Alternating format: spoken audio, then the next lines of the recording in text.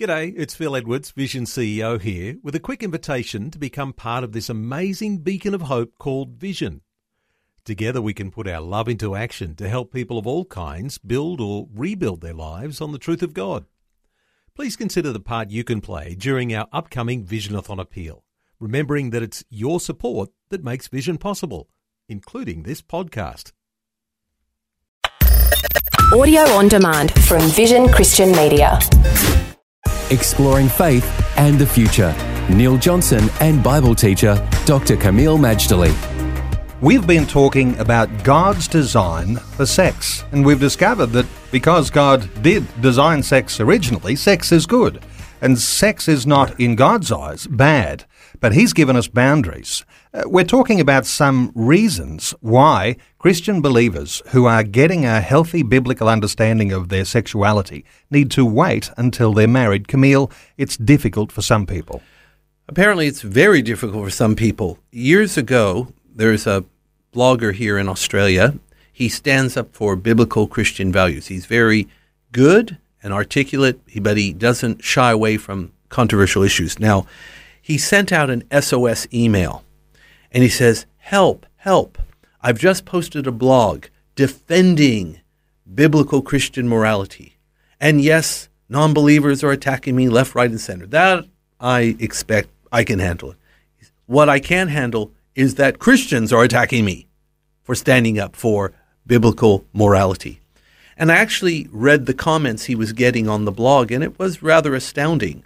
One person says, oh no, my soul will not be damaged if I do a little trying before I buy. Another one said, oh, come on, lighten up. We have to kiss a few toads before we find our prince. I mean, very humorous little quips. But what it's telling me is there are people sitting in our churches that apparently don't have a biblical understanding of human sexuality. Why does God seemingly put some limits? And all I can say, Neil, is God puts some limits not to inhibit your pleasure, but for your protection. Just like parents build a fence around the family property so that the little ones don't stray beyond the fence, go out in the street, and come into harm's way. And that protection, Kameel, extends not just to a husband and a wife, but also to the children and the next generations. That's right, Neil. I believe we need to see biblical morality, which includes reserving oneself and their sexuality for marriage. Think of it again as a protection for yourself, your future spouse, your future children.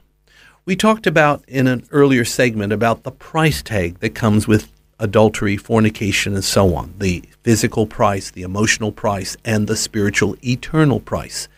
Think of it this way. If you don't wait, you are risking violating one of these or paying one of these prices. And with that, it's not just your problem. You are married to someone, it becomes their problem. And it can, in theory, be passed on to children one way or another. So if we care about our future and we care about our family, then we need to make a decision to go all the way, God's way, as far as moral purity is concerned. And of course, the risk of carrying all that baggage from earlier relationships into your marriage clearly has an effect on how that trust relationship develops between a husband and wife. For sure, because if they weren't trustworthy before marriage, unless you know for a fact they've repented of their old ways, what guarantee do you have that they won't break that trust in marriage? We need to remember marriage is a gift from God, but it's not a problem solver. Meaning, if you've got a problem, for example, with lust or pornography or some other issue of control, if you have it now as a single, you will import that problem into the marriage. Just being married to a beautiful woman will not keep you from committing these things. I'm reminded of a tragic story of a Bible college student who was exposed to pornography at a young age, dirty magazines in the garage left by his father, and he still had a pornography problem, even married, and his wife was gorgeous. Then, on top of it, when the single-dimensional photos didn't work. He went three-dimensional, went to a prostitute, and then eventually he felt so guilt-ridden, he jumped off the Westgate Bridge in Melbourne. We import problems. Let's nip it in the bud. Faith and the Future with Neil Johnson and Dr. Camille Majdali from Teach All Nations. For more from Dr. Majdali, including books and DVDs on prophecy, Bible commentaries, plus today's and other episodes of Faith and the Future, go to vision.org.au. Thanks for taking time to listen to this audio on demand from Vision Christian Media. To find out more about us, go to vision.org.au.